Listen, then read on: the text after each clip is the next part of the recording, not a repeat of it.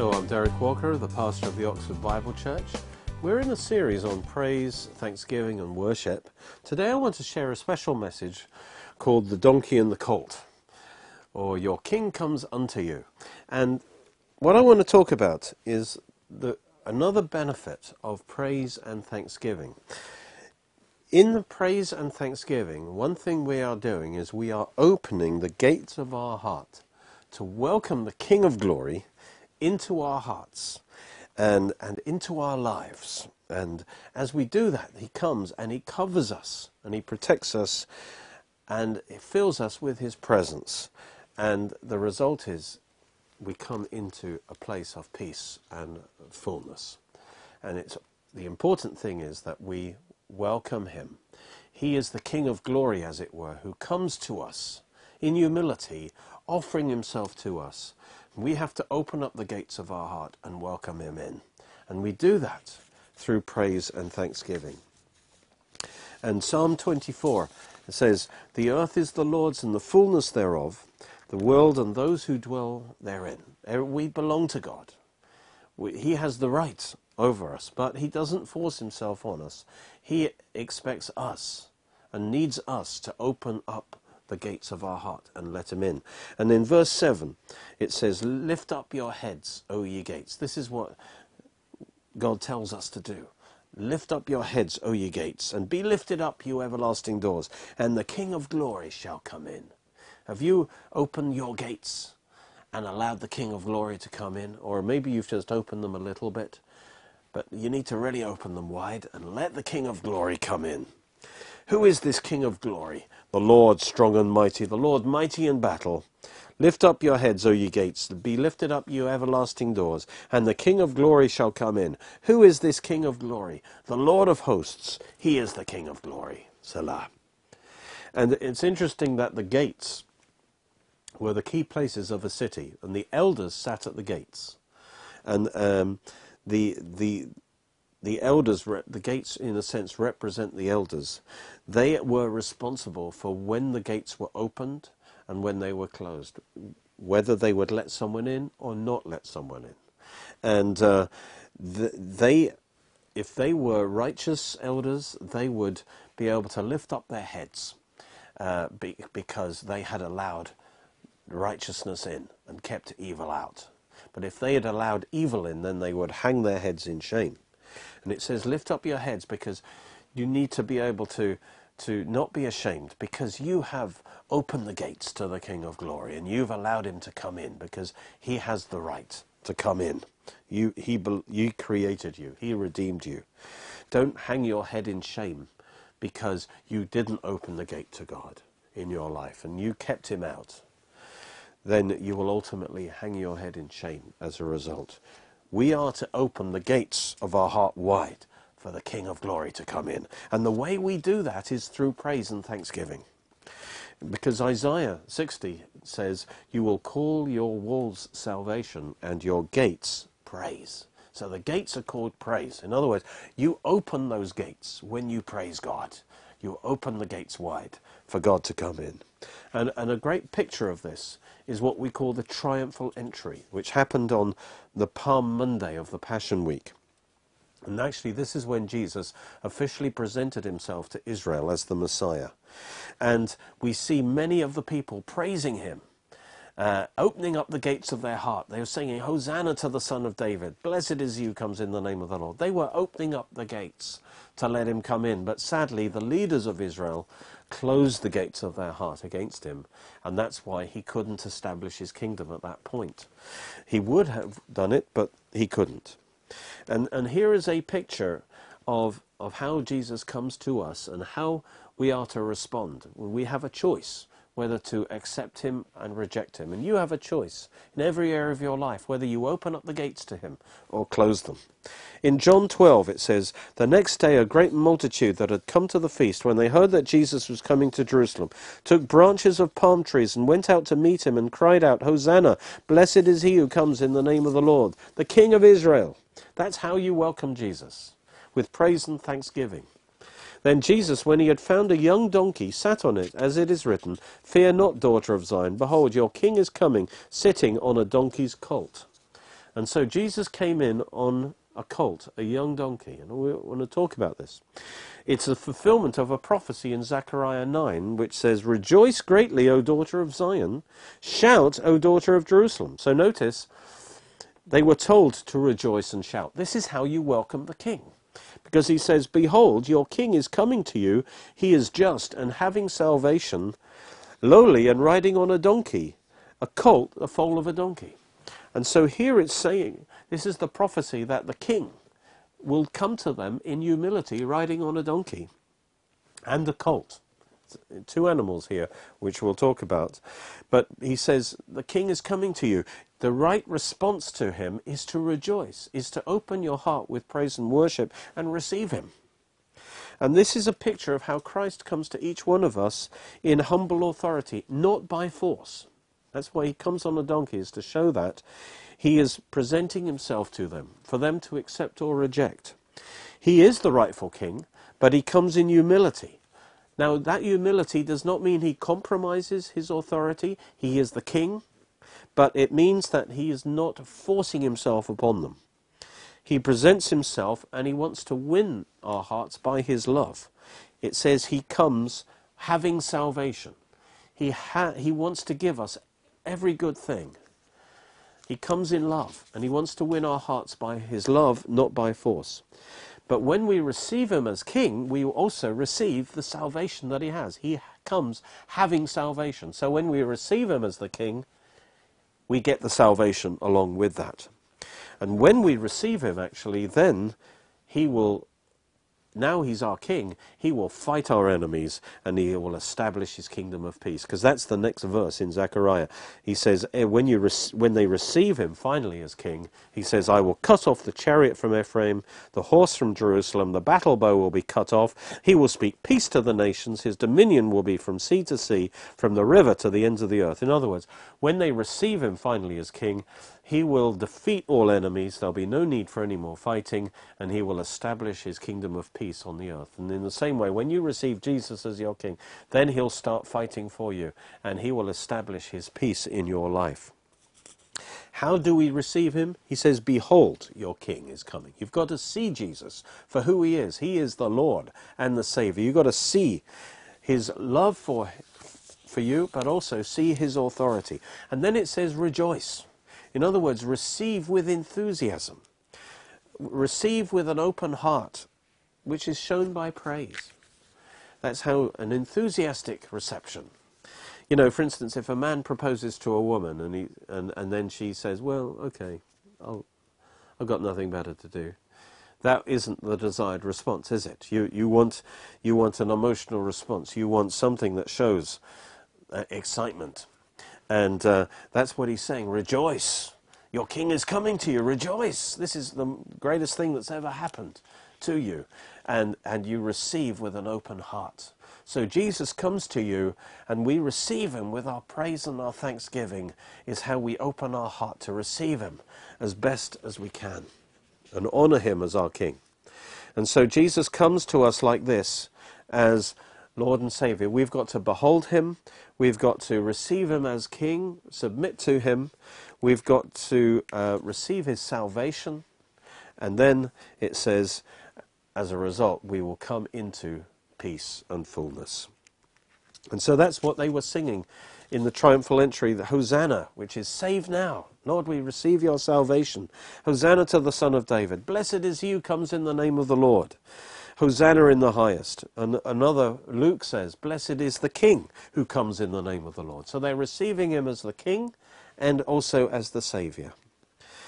But the leaders sadly rejected him.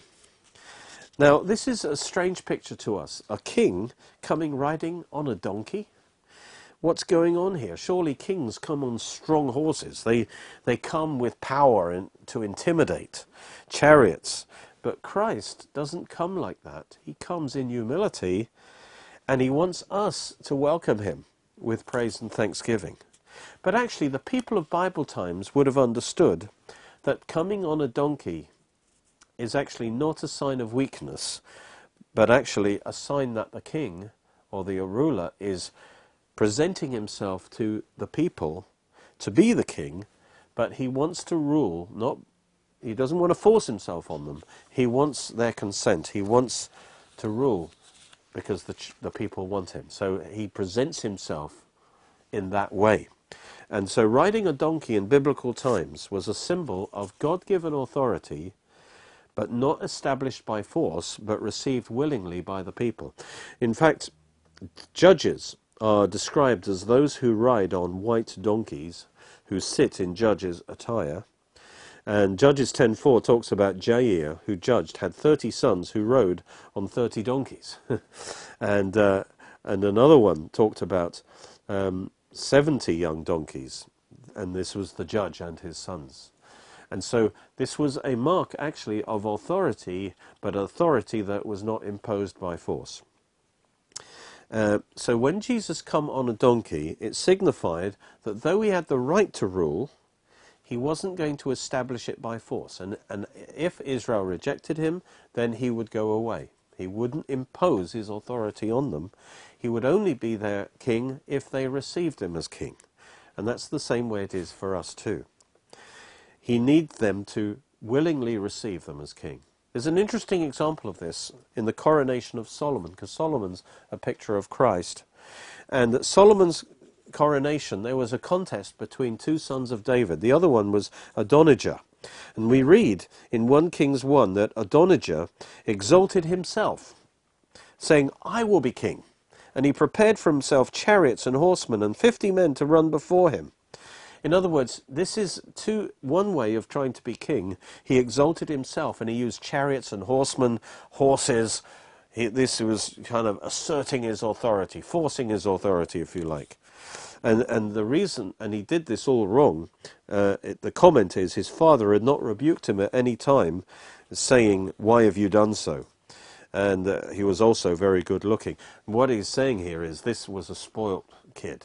He was never corrected by his father. And because he was good looking, everyone thought he was cute. And so he grew up being spoilt. And so here he is now just pushing for his own, to be king and doing it the wrong way. And then the word gets back to Solomon through Bathsheba and Nathan. And David says, no, I've appointed Solomon to be king. And then David gives instructions as to how Solomon should present himself to be king. And he calls the key people. And in verse 33, the king said to them, take with you the servants of your Lord, and have Solomon my son ride on my own mule, and take him down to the Gihon. So a mule is a donkey crossed with a horse. So a mule, he was meant to ride on David's mule. Isn't that interesting? The same kind, not on a horse, not on a war horse, but on a mule. In other words, he's to come with humility. It's David's mule, showing that David has ordained him to be king, but he's presenting himself in humility to be king for the people to accept him. And then it goes on and says that tell Zadok they were to blow the horn and say, long live King Solomon, and he will be the king in my place. And so it says, again the mule is mentioned in verse 38. It says, so they went down to the spring, and they had Solomon ride on King David's mule, and took him to the Gihon. And they all shouted, long live the king. And then the mule gets a third mention. It's obviously important. It says, when word gets back to Adonijah that he's lost, because it says they made him ride on the king's mule. So clearly that's significant.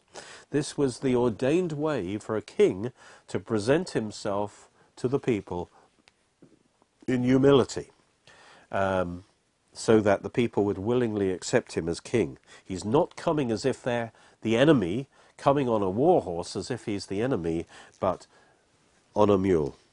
But why doesn't he just walk? And there's a meaning to the sitting. He needs to sit on a donkey because the donkey is a picture of his throne. He's presenting himself as their king, saying, as I come sitting on this donkey, so I want to sit on the throne over you. And in our case, he comes like that, and he says, I want to sit on the throne of your heart, with your heart submitted to me. And that was the picture language that he's presenting. The donkey represents us. In other words, we are meant to carry the presence and glory of God. We're meant to carry the glory of Jesus on us. And remember, in the triumphal entry, when Jesus comes riding on a donkey, he is saying, I offer myself to you to be your Lord and Saviour, to sit upon the throne of your heart. And remember, this donkey is a picture of someone who's received Jesus, and the people are all cheering.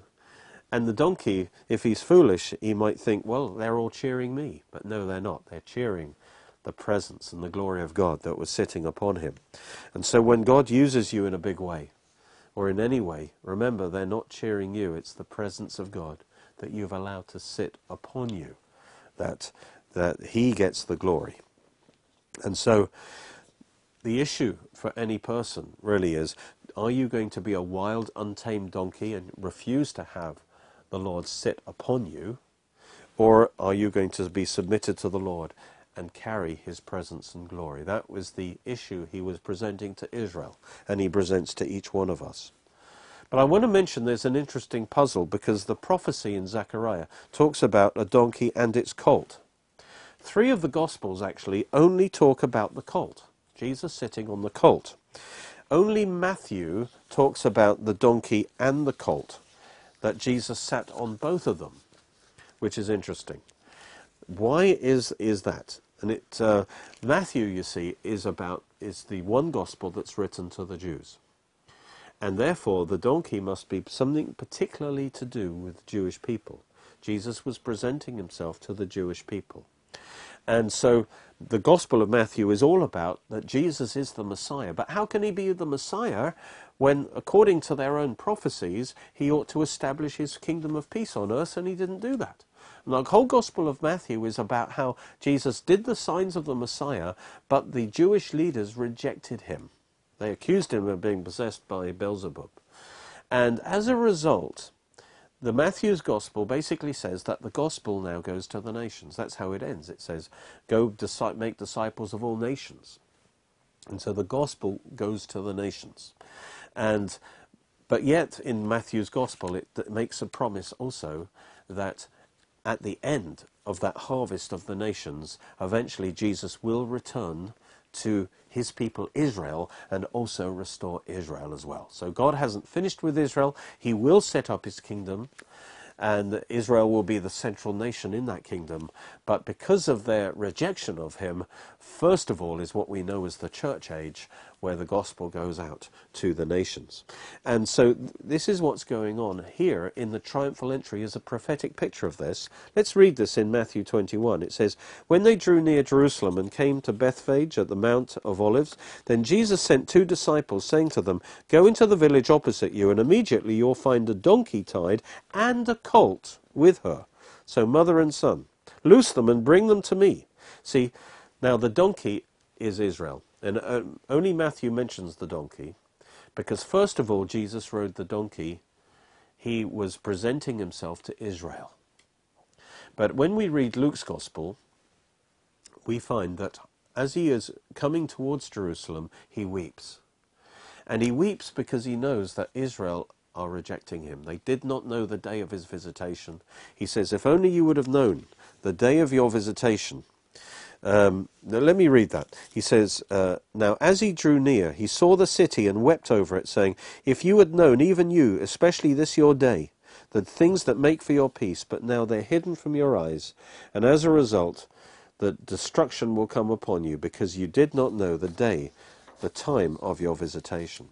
And so as Jesus come down the slope, God shows him, of course, that Israel is rejecting. Now the donkey represents Israel, and it's at this point that he gets off the donkey and he goes on to the colt. Now the colt, it says, for instance, in Luke 19:30, it says, this colt on which no one has ever sat. This is a picture of the Gentiles, because they didn't know God. They've never had anyone sit on them. They didn't know the laws of God. The Gentiles knew nothing. They were young, as it were, in the things of God. They weren't used to God's laws. And so they are like this young colt. And at this point, Jesus prophetically moved his seat, as it were, of government to the colt. And this signified, because of Israel's rejection, he was moving his presence onto the Gentiles. He was bringing salvation to the Gentiles. And the church, of course, is mostly Gentile.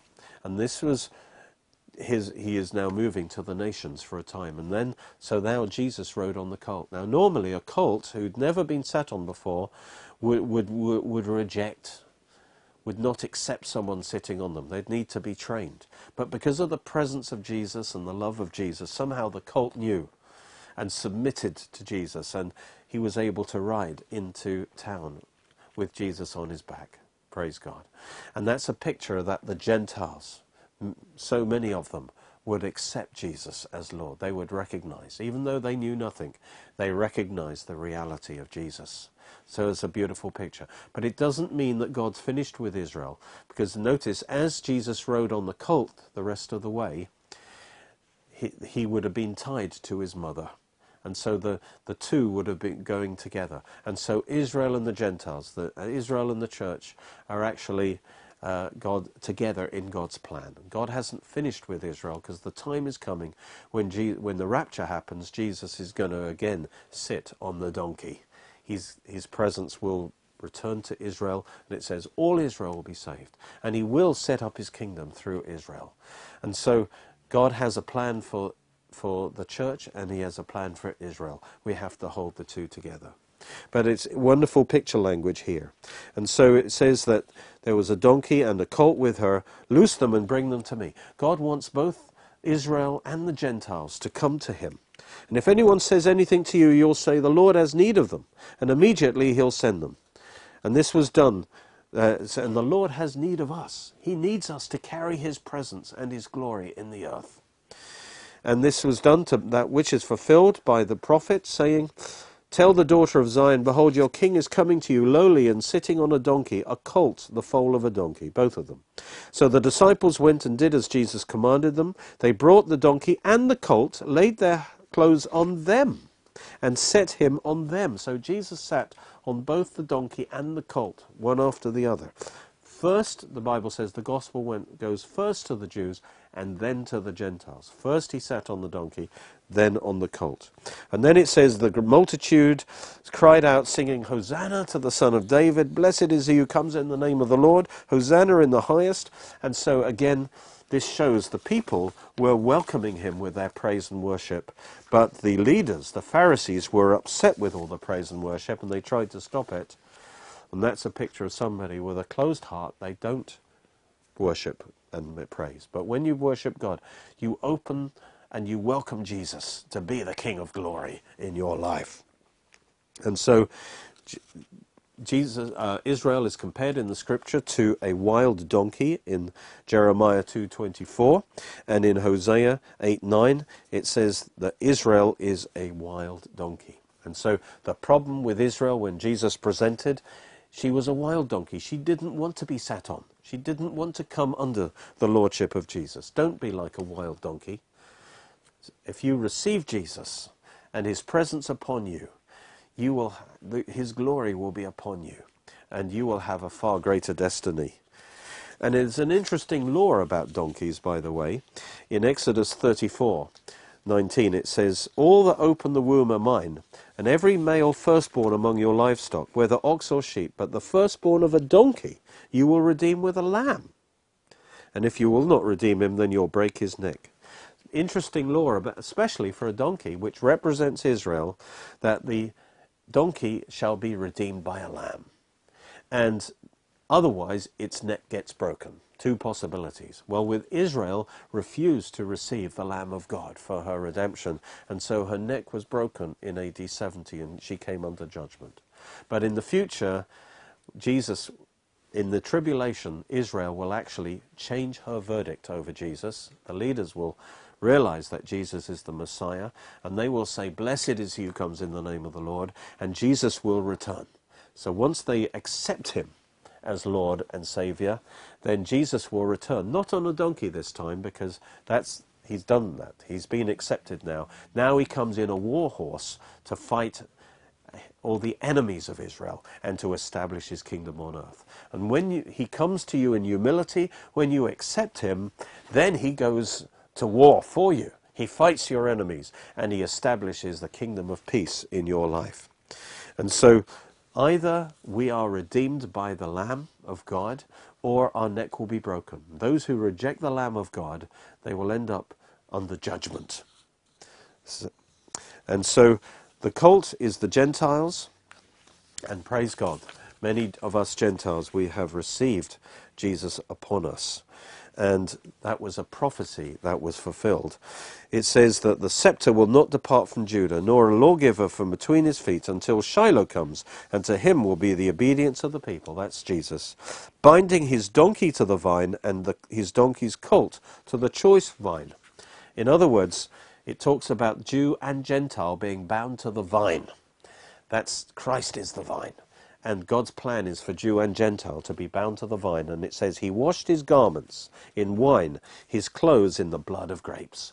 Jesus is the wine, and so the blood of the grapes of the vine is Jesus' own blood that washes us clean. Praise God. And when garments are washed in the blood of the grapes, they become purple. And we become royalty when we receive Jesus and we allow him to wash us.